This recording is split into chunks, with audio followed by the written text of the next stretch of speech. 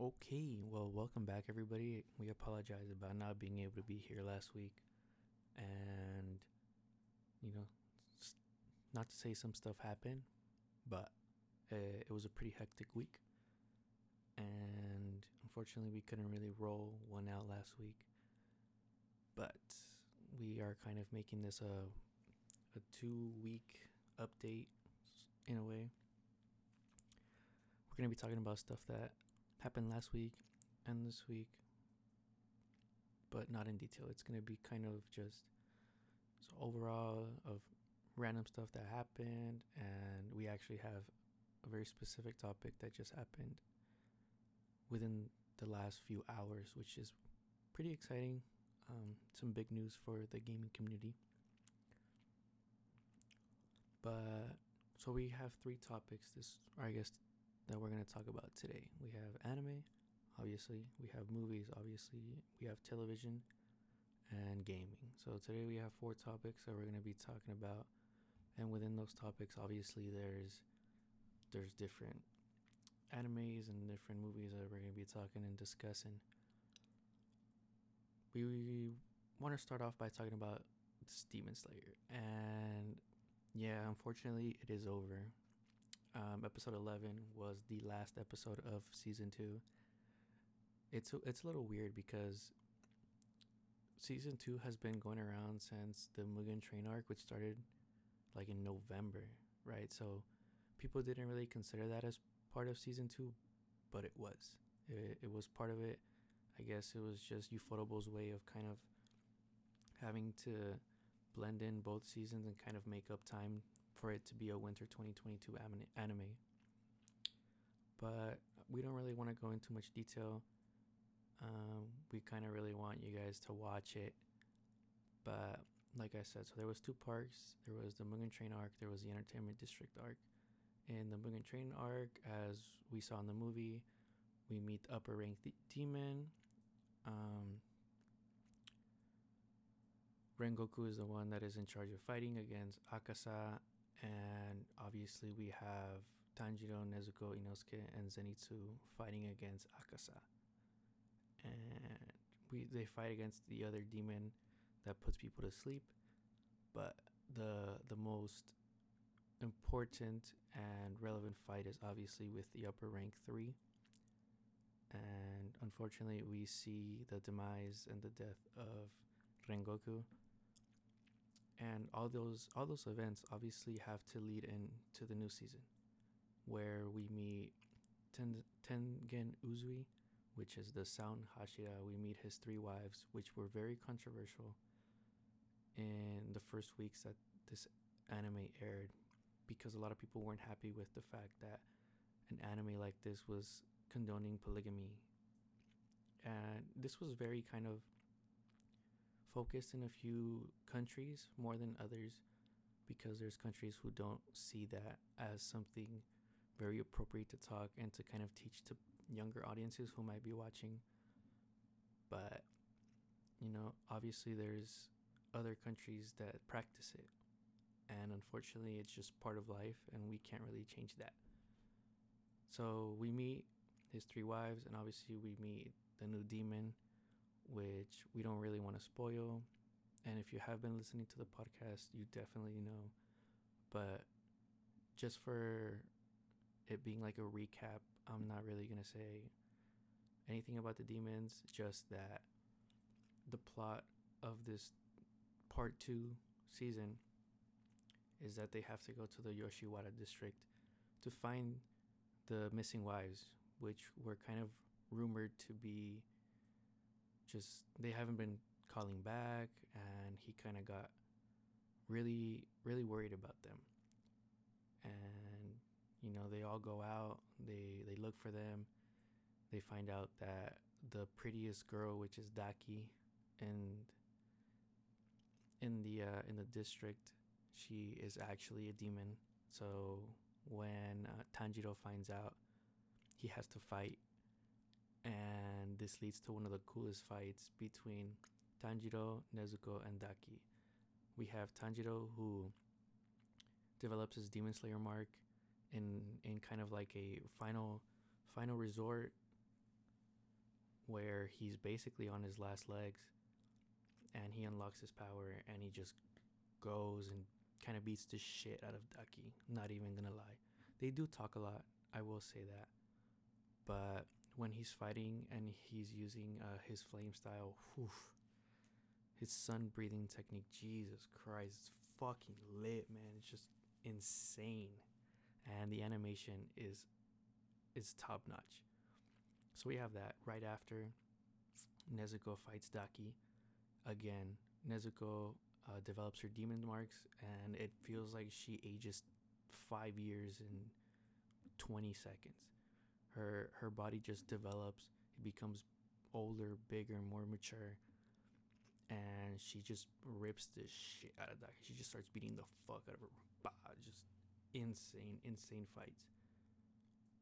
And we have Tanjiro, and then after, obviously, we have Tanjiro and Tengen versus the demon, while at the same time we have Zenitsu and Inosuke against, Daki. And that will do those two simultaneous fights are just insane. And going back to the final episode, the opening sequence is just a town destroyed, and the demon's just kind of sitting there mocking Tanjiro. And I just remember waking up and tweeting about this, and we were just like, we woke up, we booted up Demon Slayer, and what do we see? A burned down town with the upper rank 6. Just it felt like there was complete despair. It felt like they weren't gonna make it out of this one, but it's a shonen and they have to. But regardless, we felt that. We felt the tension. We felt the fact that, Jesus, how are they gonna get out of this, right? And it was such a good season. Obviously it's gonna be in the 9.0s, 9.5s for most people. There's people who kind of give it less rating for XYZ reason, but here at Yaya Entertainment we gave it a 9.5. It wasn't a 10 only because at first I felt that the demon was very two-dimensional. They didn't have anything that made them relevant, or I don't really know what the right word is, but they just didn't feel very interesting to me. They felt very two-dimensional. They felt like there was no layers to their character. They just felt like they were there to be demons, to fight against the heroes, and that's it. And as the season went by, you start realizing who they are. The final episode reveals their entire history, what they lived through, and it isn't until then but it's in typical Demon Slayer fashion. You don't know about the demons until the very end, when they're beaten and Tanjiro kind of is there to confront them and be there for them, right? So we get their whole backstory, and that's when I felt that they became real human, because at some point they were, and in their human lives they were despised. They were treated like shit, and unfortunately they were killed off, right? They, well, not killed off, but the girl commits some sort of crime, and the people of the village, they stab her in the back, kind of as a way of saying like, yeah, we can give you, you're beautiful or whatever, but we're not gonna put up with your shit. And obviously the brother is or her brother at the time, right, is not gonna take it either. And you just see those two have that big connection, and towards the end, the demon has that humanity part to him. They still retain that family. He still cared about, or she still cared about her family, and she's willing to do anything for them. And that's all I'm just gonna say. It was a really good just overall season, and just those were one of my nitpicks. I also one of my other nitpicks was also kind of like how Tengen was. He was a little weird with the little girls. That was just it just didn't feel like it was very respectful, but it was just his way of living his flashy life. And of course, we find out why he lives this life later in the story. But he really redeems himself when his wives, and particularly one, ask for a very specific request.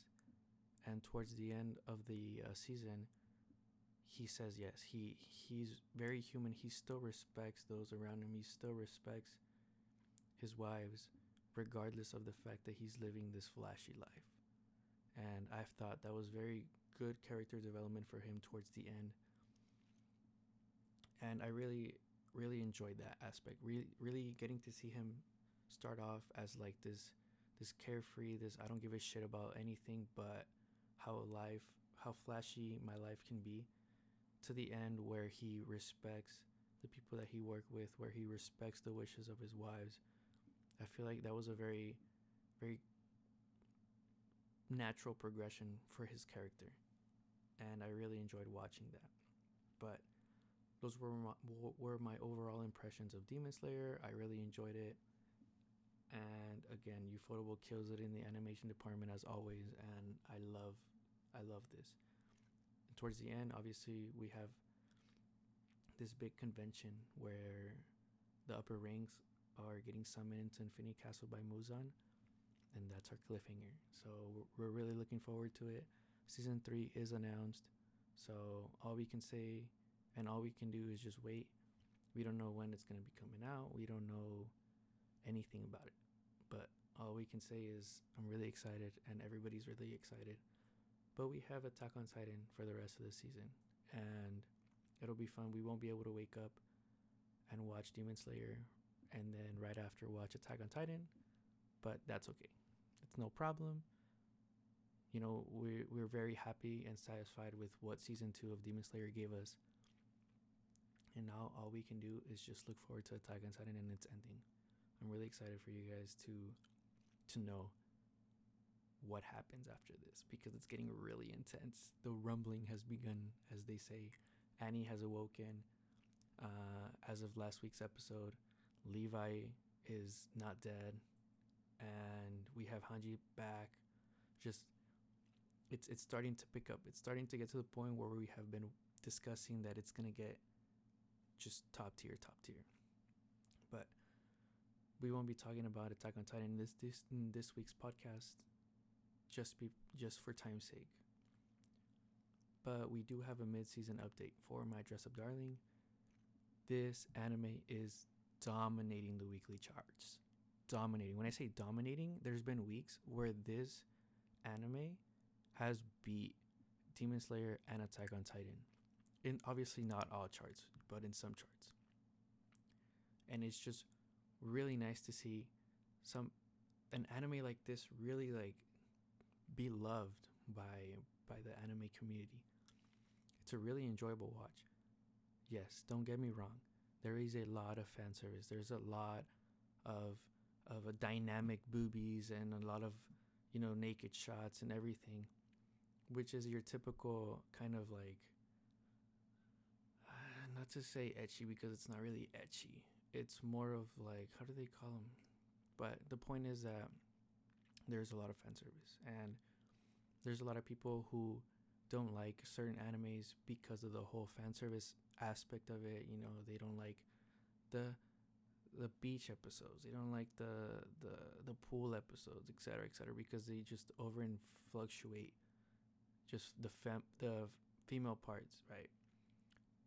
But I feel like as much fan service as this anime gives us, they also give us as much complexity in the relationship that these two have. You know, Marin and Gojo are just these really awkward people. Marin is a lot more like social. She is the otaku. She literally cosplays, or she wants to, but she's not very successful because she wants to be as authentic as possible.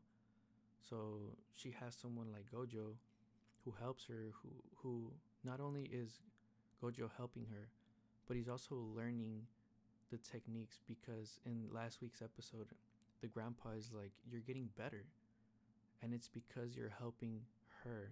You're changing the way you work, and you're experiencing with different ways of working that it'll make you very flexible, and there's different techniques that you can use, and it'll become your own style.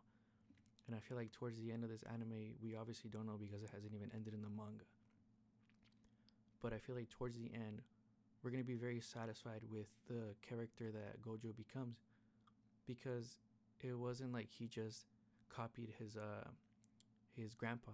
No, it's him. He's working with different cosplayers. Obviously, they just introduced a new one, but he's going to be working with Marin on all her different cosplays.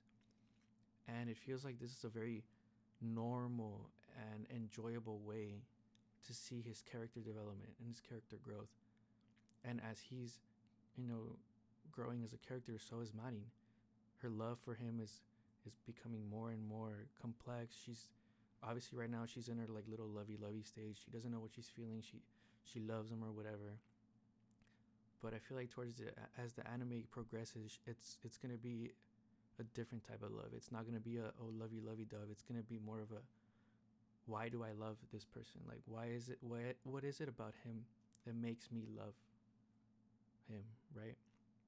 And I think that's why this anime is starting off, and if they keep doing it like this, they're gonna have a really good slice of life. I hope that they can continue with this. Cloverworks unfortunately has a bad rep with The Promised Neverland of just kind of shitting on the second season, making a really good one, but shitting on the second one. So obviously I'm hoping that they learn their lesson, and if they don't, then it's really going to suck for everybody that really enjoyed the first season of, or is going to enjoy the first season of My Dress Up Darling. But obviously that's looking into the future. We can't tell, we can't predict. We can only know what's going on right now, and what we know is that this story is extremely enjoyable, and there's a reason why it is dominating the weekly charts. Even though there's animes like Demon Slayer, Attack on Titan, you know what I mean? But their relationship dynamic is extremely cute. It's really funny. There's one scene where they're hanging out at Marin's house, and she just gets really flustered. She's like, oh my god, we're in a room date. And she just starts going off about what a room date is, and how much she likes him, and how she makes him feel. It's really cute.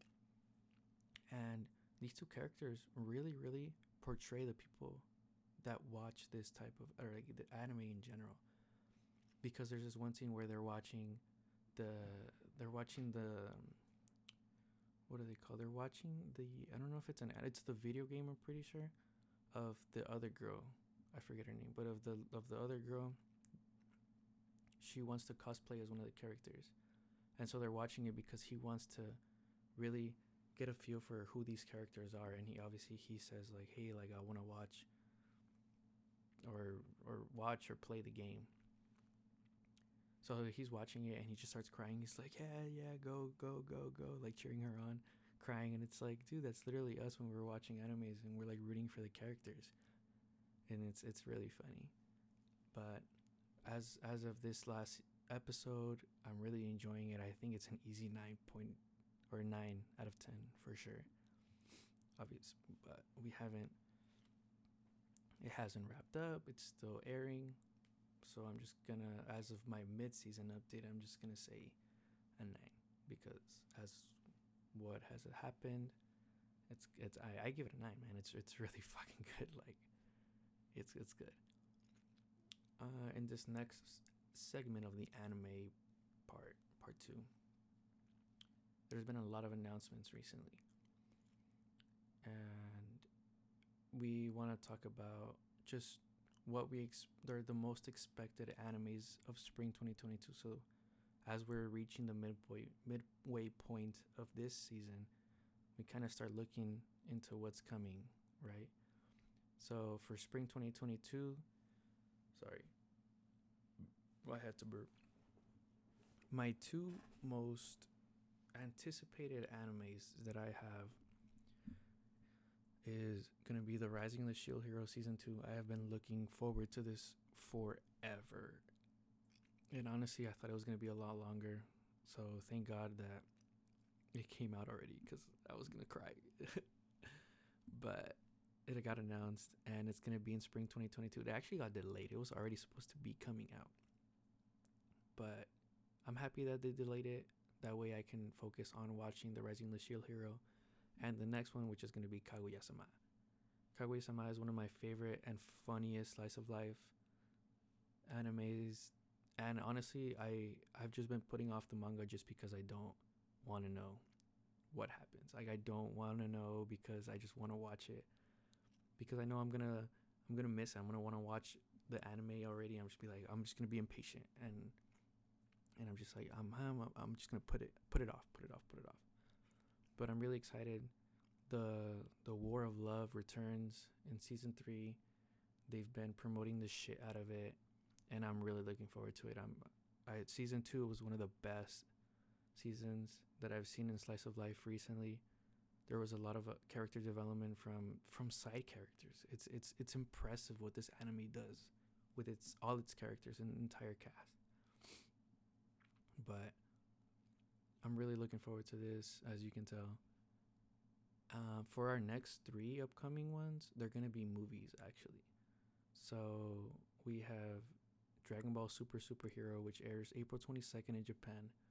And it just got announced it might have been last week, that we're going to be getting it here in the States this summer. And that's actually really cool, because sometimes we have to wait a long time. For this next one, the Quintessential Quintuplets movie, it airs May 20th. We don't know when that's going to come out. For all we know, it might not even come out until next year, which kind of sucks because that's the movie that I'm really looking forward to it. I've already read the manga. I already know who wins. But I'm actually very curious to see what they keep in this movie, because there's still half of the manga that needs to be adapted, and they're going to try to adapt it in one movie. So I'm curious to see what aspects of the manga they're going to cut out, because there's a big chunk that happens in the manga. So the manga, not to spoil it or anything, but there's at least 30-ish chapters where there's one arc. And obviously we've seen different anime productions where they adapt like 30 plus chapters. But in this one, it's just like, I don't see how they're going to try to blend everything. And that's just one part. They're still missing, I think, 2 arcs before and after. But this one arc is very, very extensive, and there's a lot that happens. So I'm really looking forward to see what they cut out, what they keep. And I just hope it doesn't really ruin the movie because a lot of people didn't like the ending of the Quintessential Quintuplets, but it was mostly because of the fact that they didn't have the person that they wanted to win. And I just feel like if they can execute the following arcs adequately, we're gonna have a really solid movie. It doesn't have to be great, because obviously they're not gonna put in that amount of like animation or anything like that. It's gonna be purely a plot driven story. Yeah, but I just feel like they can really do something special with this movie, and it can be like Saekano, where I enjoyed the first season, I enjoyed the second season, but the movie was just incredible. The way that it ended, it just felt so fulfilling. I teared up at the end. I'm not even gonna lie. But I feel like that's the direction that the Quintessential Quintuplets movie should take. And if it doesn't, I'm gonna be really sad. For our last expected anime movie, it's Odd Taxi, which comes out April 1st. I personally have never seen it, but I know that a lot of people have seen it and really enjoyed Odd Taxi. So I don't really have much to say about this. All that The only thing I have to say is that it comes out April 1st. We don't know when it's going to come out here in the States, if it ever might come out in the States. But that's news. And so we had some announcements that also transpired in the last couple weeks, or just, yeah, I guess 2 weeks. We have confirmed Classroom of the Elite Season 2. And we have additional details coming out March 6th because they didn't announce anything. All they said was that it was in the works. That's it. But to me, this is one of the most underrated animes that a lot of people don't talk about. And it left out with a cliffhanger. Like, it's one of the most intense cliffhangers I've seen in a while. Actually, I saw this anime a while ago, right? And still, it was one of the cliffhangers that left me like, oh shit, no fucking way. Because the story, the anime and the light novel is about this school that their way that they progress through school is purely based on achievements. So they have to one up the other class as a whole. It can't be as like one person carries, no, it has to be as a whole. And that part, like, they get put into a bunch of different scenarios and kind of like challenges. And I remember just thinking like, oh my god, like, who's orchestrating all this stuff? Like, it's crazy. And then at the end you figure out who it is, and it's just like, what the this guy was manipulating everything. Like, it's so good. It's so good. It takes a lot of I won't say rewatching, because you can obviously pick it up, but it also leaves a lot of clues, like Attack on Titan, where when we first watched the first season, if we watch that now, there's so many links to like little plot points that are scattered throughout the anime.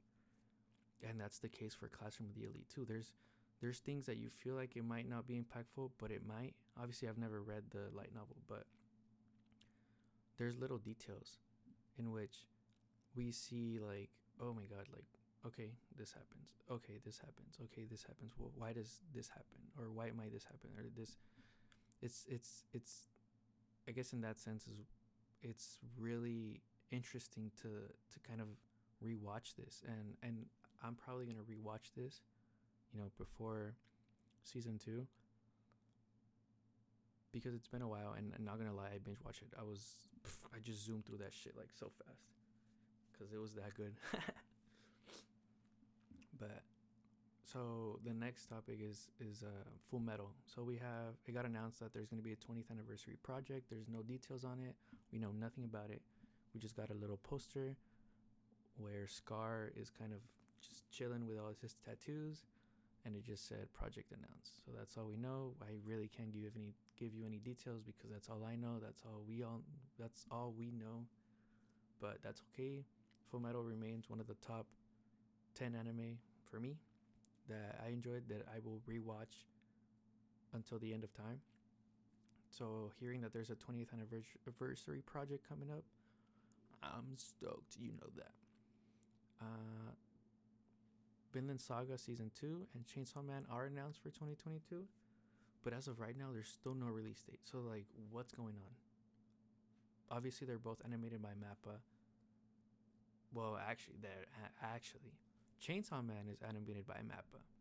Vinland Saga still hasn't been announced publicly that it is being worked by MAPPA, but all the details point towards Vinland Saga being animated by MAPPA.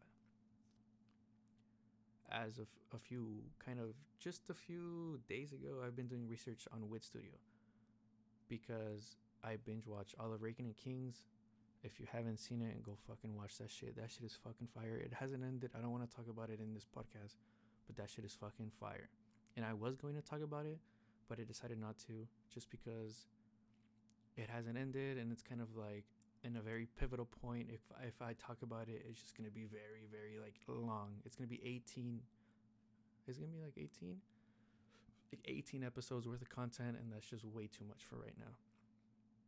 But that story is good. It's about a little boy who is deaf and tiny.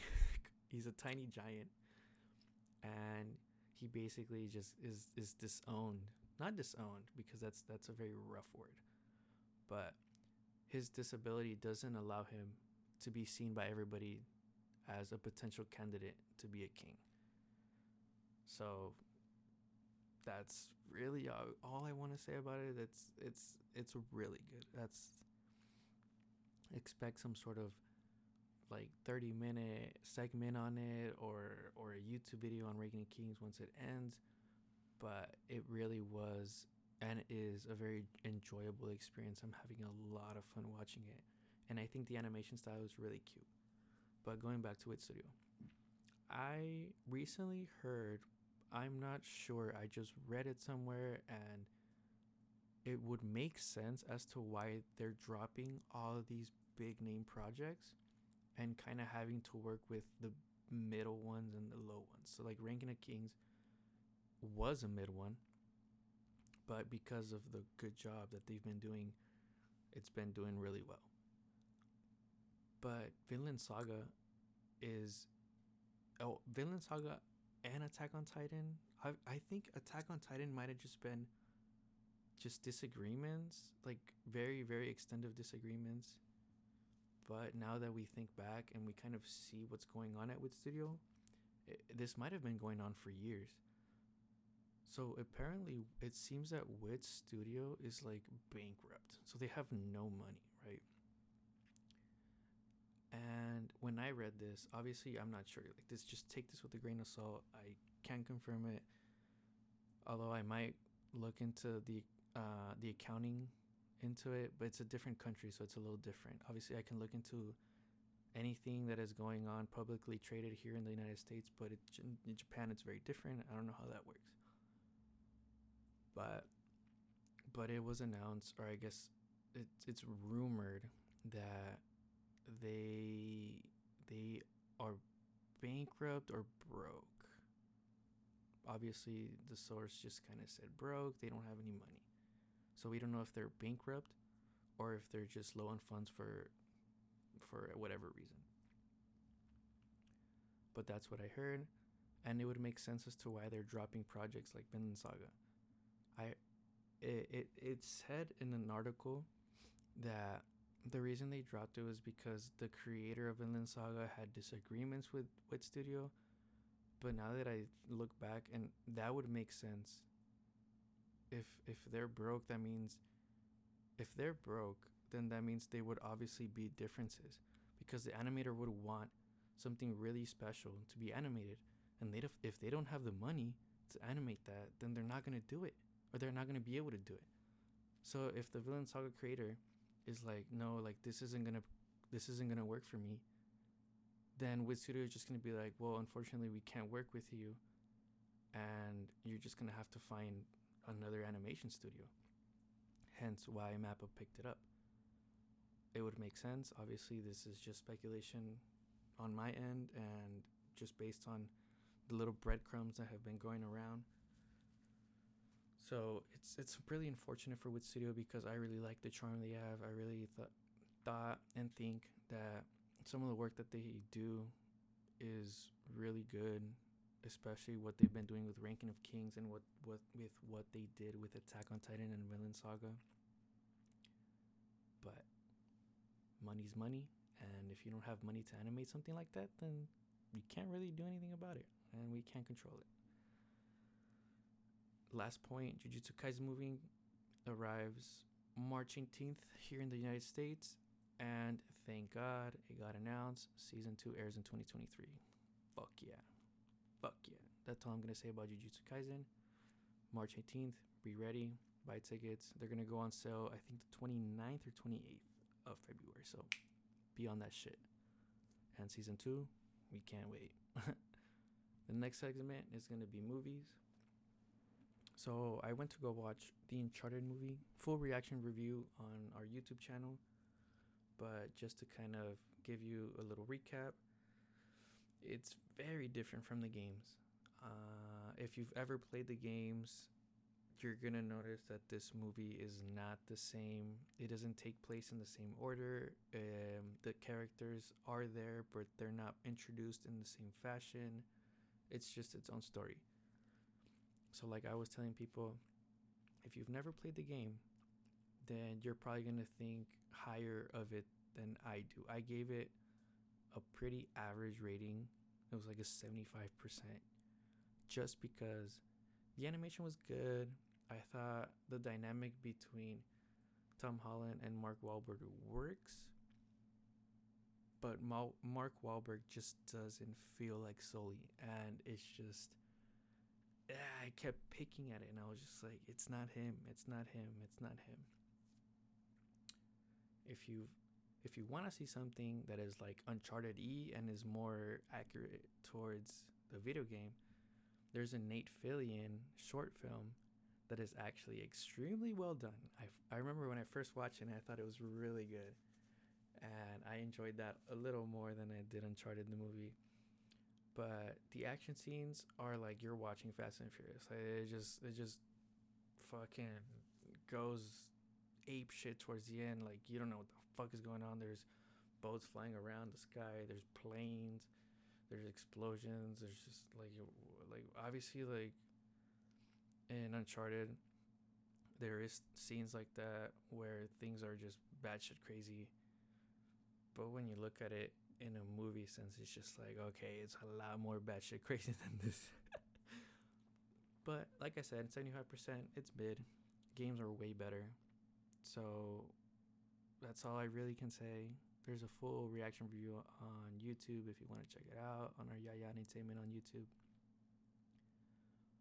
But looking forward, we have a Hypometer, Doctor Strange, Multiverse of Madness, The Batman, Sonic 2, Ambulance. I'm actually really looking forward to Ambulance, just because Jake Gyllenhaal is in that movie, and I think he's a fucking terrific actor when it comes to fucking people over. Like, I think he was born to play people that are just fucking two-faced, and I feel like Ambulance might be a movie like that. Maybe he doesn't like two-face people, but he has to make choices in the heat of the moment, and I feel like he's one of those characters that each way that he goes, you're gonna feel like he made the right choice, even if it's the bad one. That's all I can say. He just really he really sells that, and you can really see it in a movie like Nightcrawler. You can really see it in a movie like Spider-Man, and that's why when Spider-Man Far From Home, I think it's the one where they're in London and he's in it, I feel like we all knew what character he was gonna play. Like, we saw this dude who was like super nice, and we were just like, no, that's not him. He's gonna be the main villain. And then it turns out that he was, and it's just like, oh, I was right. It's just his character. Like, I think they just fucked up in casting him. Not to say that it was bad, but if you wanted to keep it low key that somebody was gonna be like good guy gone bad, it probably wasn't for him. And at least for me, like, I was like, when I heard that he got casted, I was like, yeah, he's gonna be the bad guy for sure. And Fantastic Beasts, I've actually seen all the Fantastic Beasts movies, so there's actually very interesting things going on with that movie. They fired Johnny Depp for XY reason that we don't really want to discuss here, but they fired him. They have somebody new coming in. I just recently rewatched Doctor Strange, and it's the bad guy from Doctor Strange. So, it's because Fantastic Beasts was like Johnny Depp really played the role of him. Who does he? Dude, I should have done my research here. Fuck. Fantastic Beasts: Secrets of Dumbledore. Yeah, so Johnny Depp really plays the person as Grindelwald. Like, he just fucking sells it. And I really enjoyed watching it. And when you have somebody new coming in and they kind of have to prove themselves, it's just kind of like, like, fuck, like, how is he gonna do? We're just gonna be thinking about what Johnny Depp could have done, and now we kind of have a new character coming in, and it's just kind of like, well, we'll see. That's why my hypometer is kind of a little lower, but it's not terrible. Like, I'm still really looking forward to it, because they're actually pretty interesting movies. They take place in the Harry Potter universe, and I feel like they're okay. They're not terrible. They're not the greatest thing in the world, but they're also not bad. So that's kind of like upcoming movies that are coming in the next few months. If there's any other movies that all you guys are stoked about, let me know in the coming months, just to keep it simple, like probably before July or something. But just let me know if there's any ones that anybody is looking forward to, and I might be able to just kind of catch those if it's not something that I was kind of considering watching. As for television, I finished Boba Fett season 1. And I feel like I still want to upload this video on YouTube about Boba Fett because I have a lot to say. But ever since my Demon Slayer 2 one got a little too copyrighted, I have to reconsider how I'm going to do the editing for a season long reaction review. I'm probably just going to have to kind of go back on the edits and just change stuff up. Because I really worked hard on the Demon Slayer, and for it to not be able to be posted, it just kind of sucks. Because I feel like what I had to say was pretty important, and it's just a lot of editing to redo. But we'll see. But as for this space, season 2, Boba Fett. First of all, I want to know what you guys thought. I want to know if you guys thought it was good, if it was mid, if it was bad. There's people who I have read who thought it was bad. There's people that I read who thought it was really good. And there's a lot of people who were kind of in the middle. And I think I was one of the people that was in the middle. Like the low middles though. Like it was like if I was giving it like a final grade on a paper, it was like a 50. Because a 60 is kind of passing, but not passing. At least in college, depending on what class you're taking. But a 50 is like middle, like you made good points, but somewhere along the way you got really lost in what you were trying to say, and your ending was okay. It just wasn't as convincing as it would have been if your story wasn't looping around in the middle somewhere. So one of my biggest gripes with this season was if you know that you have a season that you only have 6 to 7 episodes to work with, why the fuck are you gonna give it 2 episodes to somebody who's not even part of the story? Like obviously the Mandalorian becomes a part of the story later, but there was really no reason for you to introduce him the way that you did. Because essentially what happens is that this becomes the Mandalorian season 2 or season 3 episode 0. Because what happens is so the Mandalorian goes with the Creed and he's there for a little bit, and she asks him, she's like, did you take off your armor? And he doesn't answer at first. And then so she asks him again. She's like, did you take off your armor? And unfortunately, he's kind of forced to say, like, yeah. So he basically gets exiled by the Mandalorians. And they spend a whole episode on that.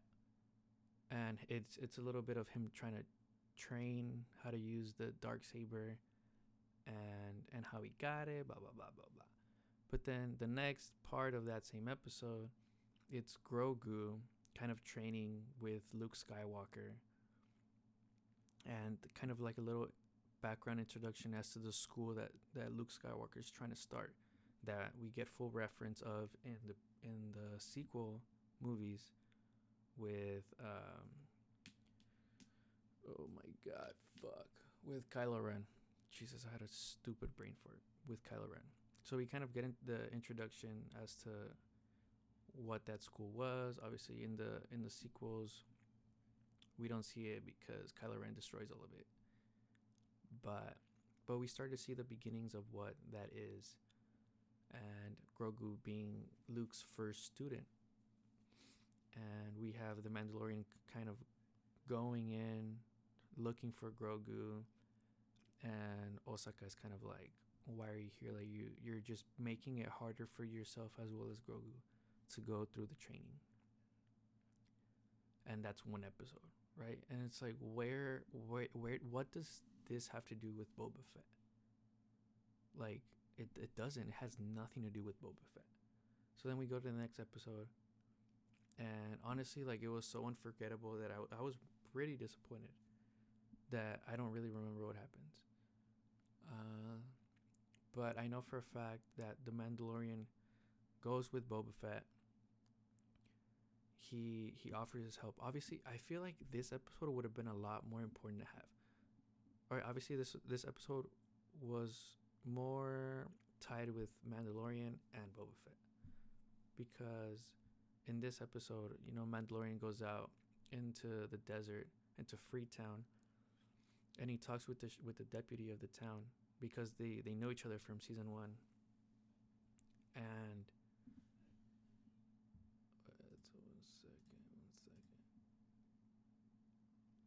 so he goes to him, right? And he's kind of like, yo, like, they're about to, like, invade, and you need to kind of be careful about just keep an eye out and everything. And so he's like, yeah, like we don't really want to fight, like the people have seen enough violence, blah blah blah. And so he's like, yeah, but we're gonna need your help, because there's the Pike Syndicate is trying to invade. And he just educates him in what's going on, and he's just like, you know what, like, that's not our fight. Like, we barely have had peace in this town, and if there is some sort of trouble, then I'll take care of it. But if you need help, we'll consider it. And so he kind of goes like, all right, well, hopefully you change your mind and you can come and help us. So he flies out, and that's when Cad Bane approaches the deputy, and they kind of get into a little standoff, and the deputy dies, and that's when the episode ends.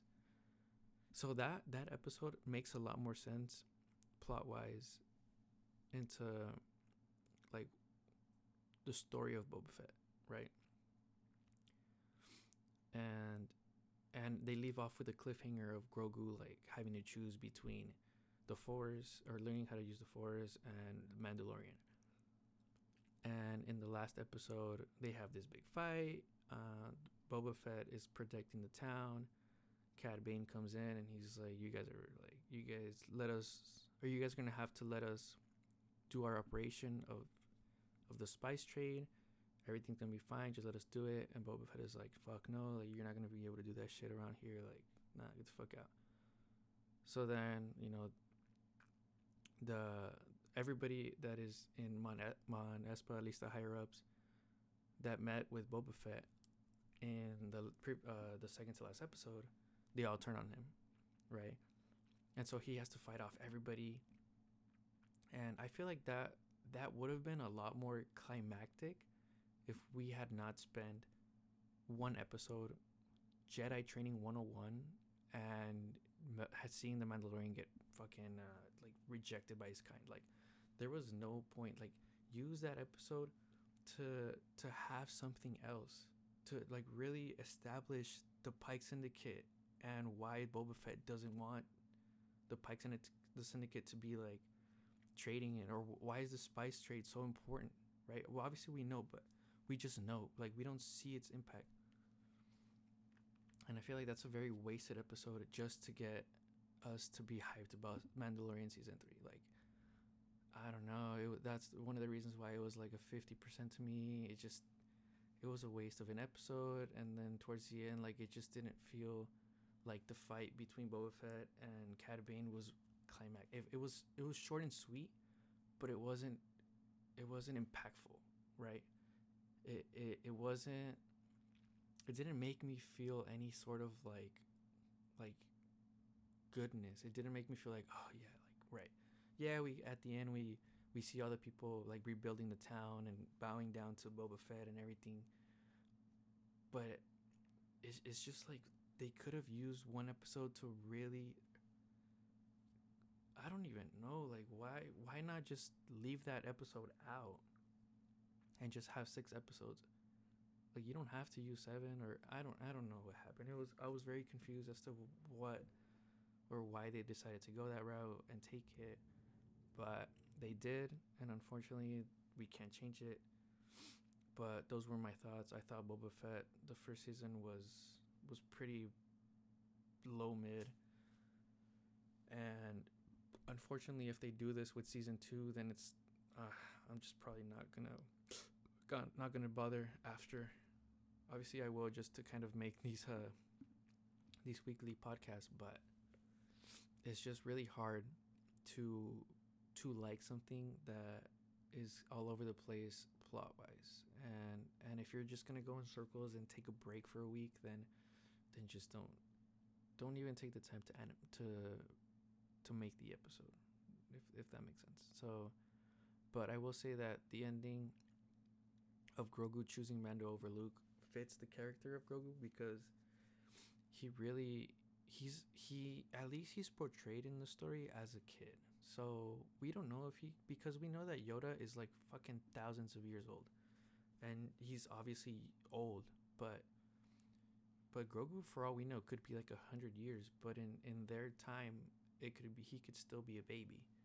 So they portray him as baby. That's the reason why they call him Baby Yoda in like all the fucking memes and at Disneyland when you buy shirts and shit. So it makes sense. He wants to stay with the person that he looks as a father figure, and it makes sense that he chose the Mandalorian armor over the lightsaber, because he doesn't want to be with Luke. Like, he doesn't give a shit about the Force. He wants to be with the person that he sees as a father figure, and that's the Mandalorian. He wants to go around the galaxy just being with his papa, right? So I thought that was very fitting, at least but it's because of the fact that we have 2 seasons of the Mandalorian to work with. That's why we understand why Grogu decided to make that choice.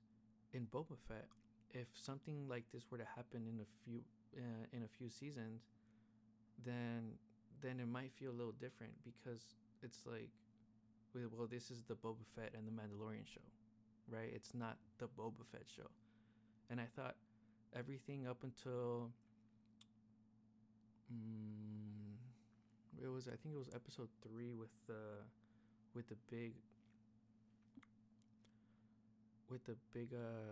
big train heist and stuff. I thought that was fucking goated. Like, I would rewatch the first 3 or 4 episodes of Boba Fett. Like, hell yeah.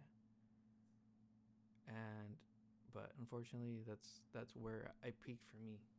I thought his backstory, him coming into the city, nobody recognizes him. Everybody thinks he's a little piece of shit, because they know that he's like this heartless bounty hunter.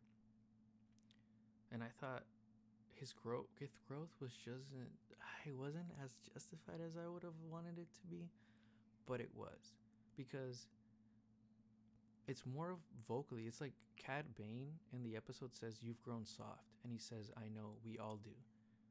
But it's like, you could have used that episode, I'm reiterating, and I'm probably just rambling, but they could have used that episode to kind of really show the man that he is now, not the man that we think he is, and the man who struggled on Tatooine. He survived getting eaten, and he had to survive with the people that he lived with get slaughtered. Like, we could have seen a lot more character growth from Boba Fett, and it would have been very, very, very, like, reflective in that quote. But it just, they waste an episode on something that has nothing to do with him. And I guess that's my biggest point. That's my biggest point, is that line would have been way more impactful if we would have had more character time with Boba Fett. But enough with that. Peacemaker ended. I still haven't had a chance to watch it. I really need to watch it. I hear very good things.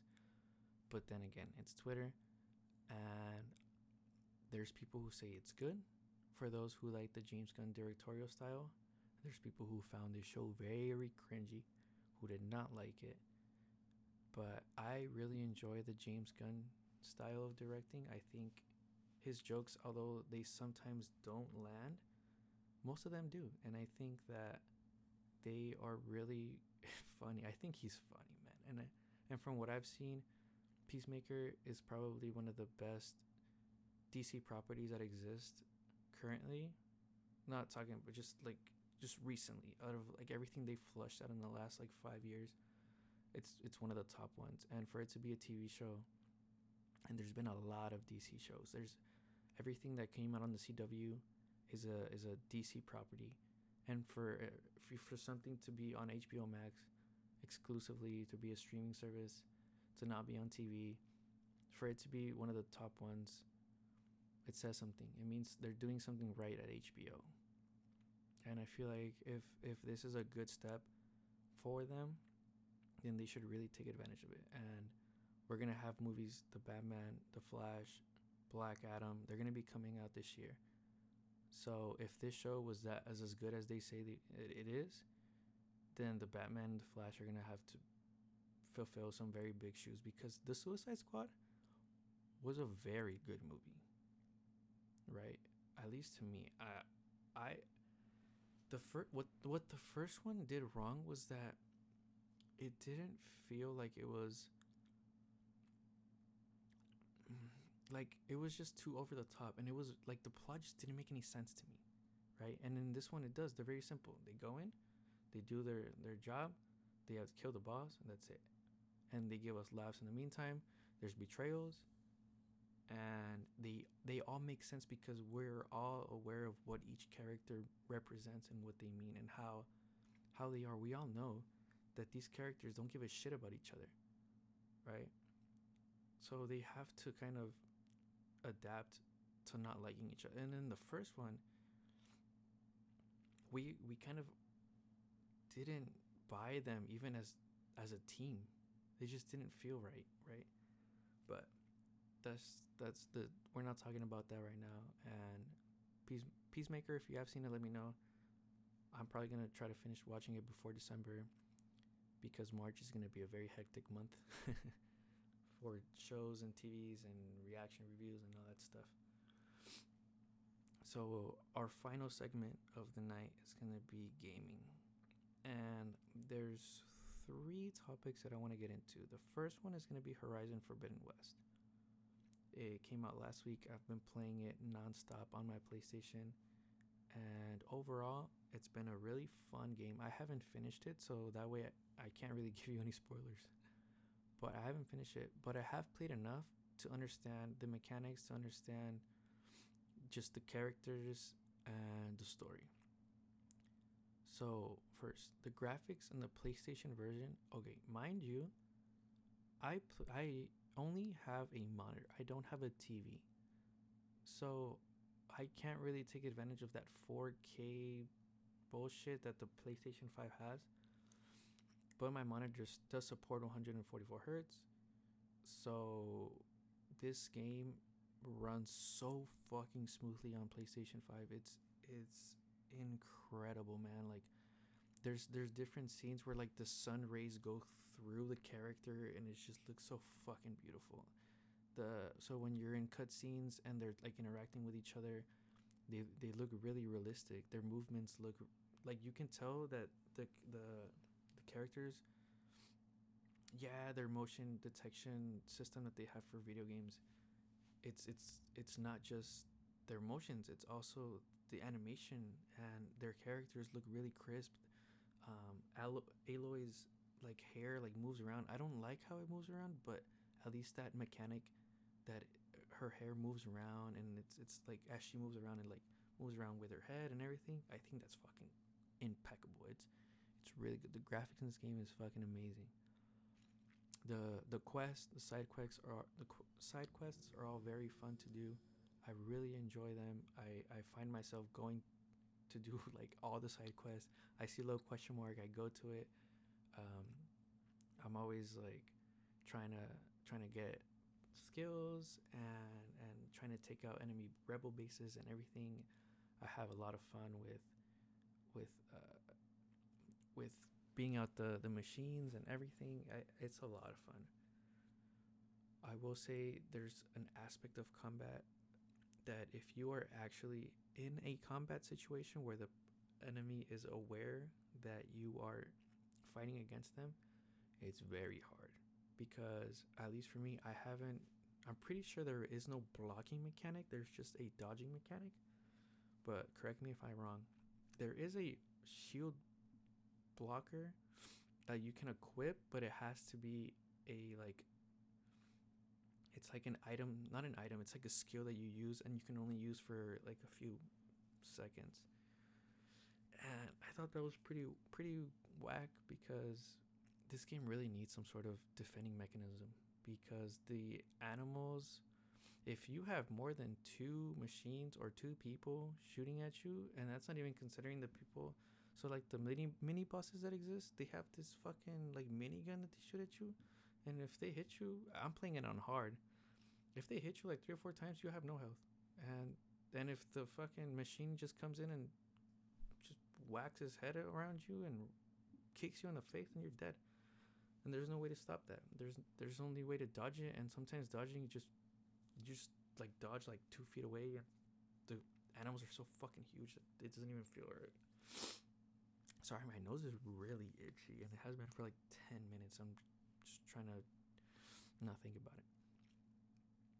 But overall, like the quest and everything, if you're able to just kind of like stealth kill everybody along the way, it feels super rewarding. You feel like a badass. The kill animations of her they're brutal. Sometimes she like breaks their neck. Sometimes she like flips them around and stabs them in the heart. Like they're pretty cool. So those are my overall thoughts. Like I said, I haven't finished the story. Um, I will say that Aloy is really boring compared to all the other characters. All the characters have like conflicts, and like there's one that I just played right now where they're all trapped by an eclipse. They're called the Eclipse. So they're all trapped, and they're forced to work for them to kind of mine the hills and mine the caves and everything. And these kids are like, they're like fucking 15-year-old kids who are like, dude, no, like I'm fighting. I'm gonna fight for my family. I'm gonna fight for this. Like they have no right doing this to me. Like blah blah blah blah blah blah. And she's like in a very monotone voice, she's like, no, don't fight. I'll take care of it. And this happens with every character she meets. She's just very boring and very like her interactions with other characters are just very bland and uninteresting and boring. She's just kind of like, I understand, but I'll take care of it. With her like play with her little comrade, you don't really play with him a lot, but at the beginning you have to walk around with him. She kind of has some like very boring conversations with him, and I will say that she's pretty boring in this game.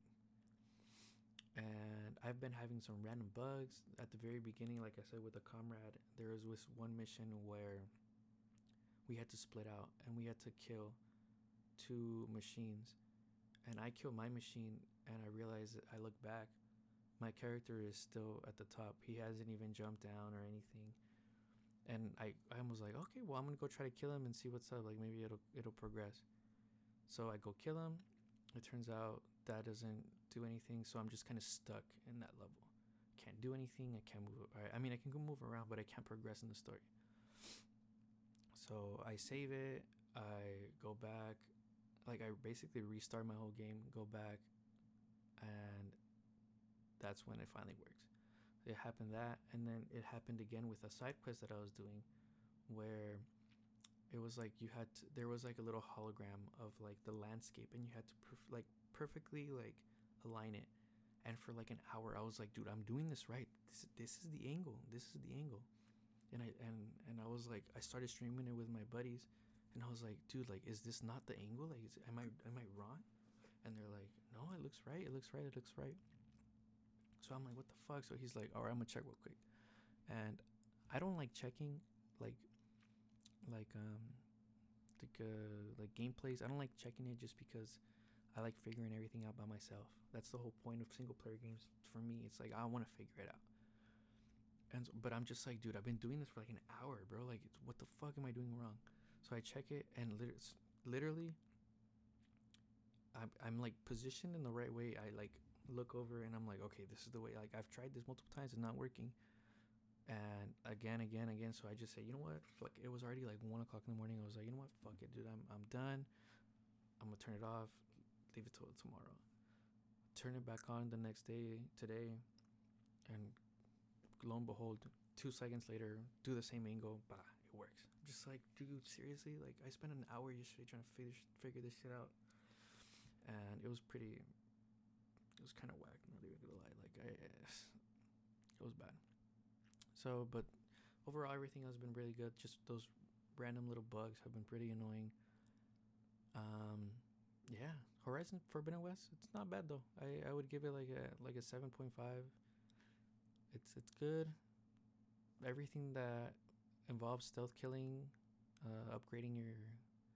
Obviously, there's a lot of upgrades, and a lot of them feel like it don't really matter in the game. But other than that, just the story, the game, bro, oh, beautiful, beautiful. It's one of the best experiences I've seen.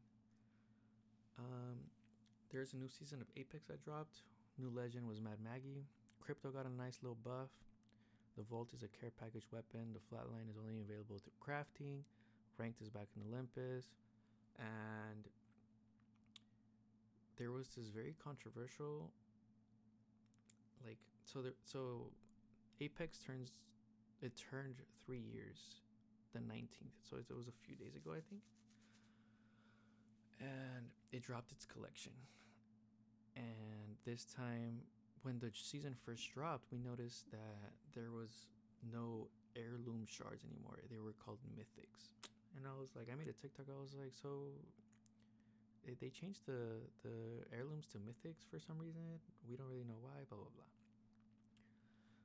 Lo and behold, a week later, we find out that this week, or I guess this collection doesn't have a heirloom in the shop. That if you were to buy all the collection, you don't get an heirloom. You get a kind of like a update or upgradable Bloodhound skin that you have to do like 100,000 damage for you to get the full tier of it. So there's 4 tiers. There's 3 tiers of the skin, and then the 4th tier is you get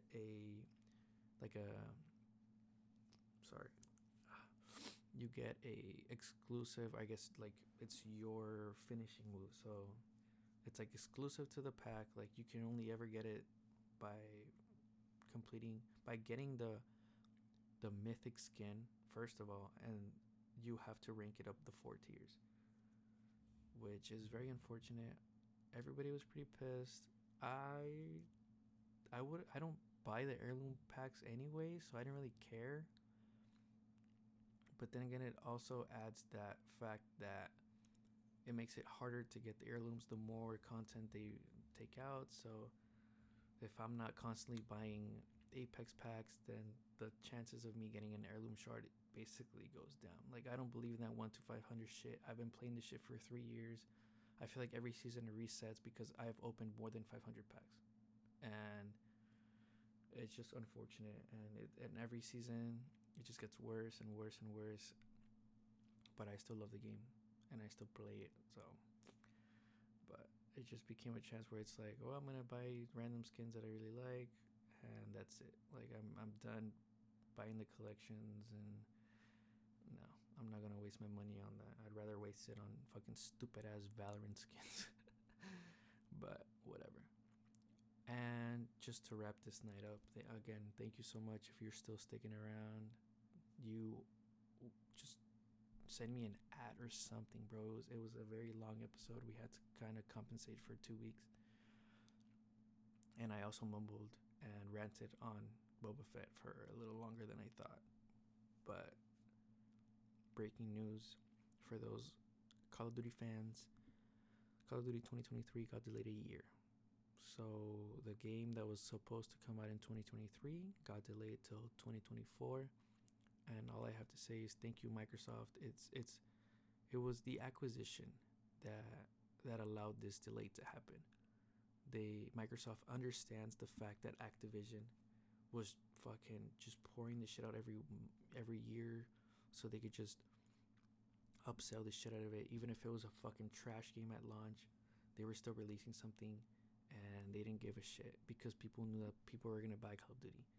And I feel like if they would have kept doing that after Modern Warfare 2, this new one that's coming out, I feel like a lot of people would have really dropped the game, because at least for me, I have I haven't bought Vanguard. I don't plan to. I don't want to. And a lot of people fucking hate it. A lot of people hate Vanguard. I'm not a content creator, so I don't have to buy it. I don't need new content from me. I can just deal with the news and the tweets and watching other people play. That's all I need. But this change needed to happen. Call of Duty needs this. It really does. And I'm really happy for, for Microsoft and Activision. Not so much Activision because you guys are the piece of shit, but Activision. Uh, but Microsoft was the one that was like, you know what, like let's just take a break, bro. Let's just kind of get our ideas together and let's drop something really special for 2024. And I think that's really impactful for just gaming in general because it's gonna allow the fact that EA really fucked up with Battlefield this year to kind of give Call of Duty a little break. It's like, okay, like even though Vanguard isn't good and they've been working their butt off for Modern Warfare 2, which is announced for this year 2022, but with the shit that happened at EA and DICE with Battlefield, it's just a shit show. And I think Microsoft is gonna be able to be like, okay, like let's just take a break, like let's come out with something really good and let's make Call of Duty and how it was back 10 years ago. But supposedly they're gonna drop like some free-to-play expansion or some free-to-play aspect of Call of Duty in 2023. It's not like it's gonna be delayed entirely, but they're gonna be working on something smaller, but they are gonna delay like the full game, like the full $60 experience until 2024. So just expect this November to have Modern Warfare 2, and after that we're gonna have Modern Warfare 2 for 2 years. So that's and if they're able to kind of push out consistent content for those 2 years and make it good content, then you're gonna have a really good game. It's gonna be really enjoyable. But that's all for this week's news.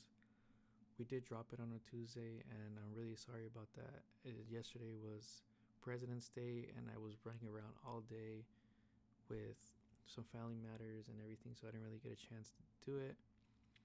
But it's here, and look forward to it next week with news and everything that might happen.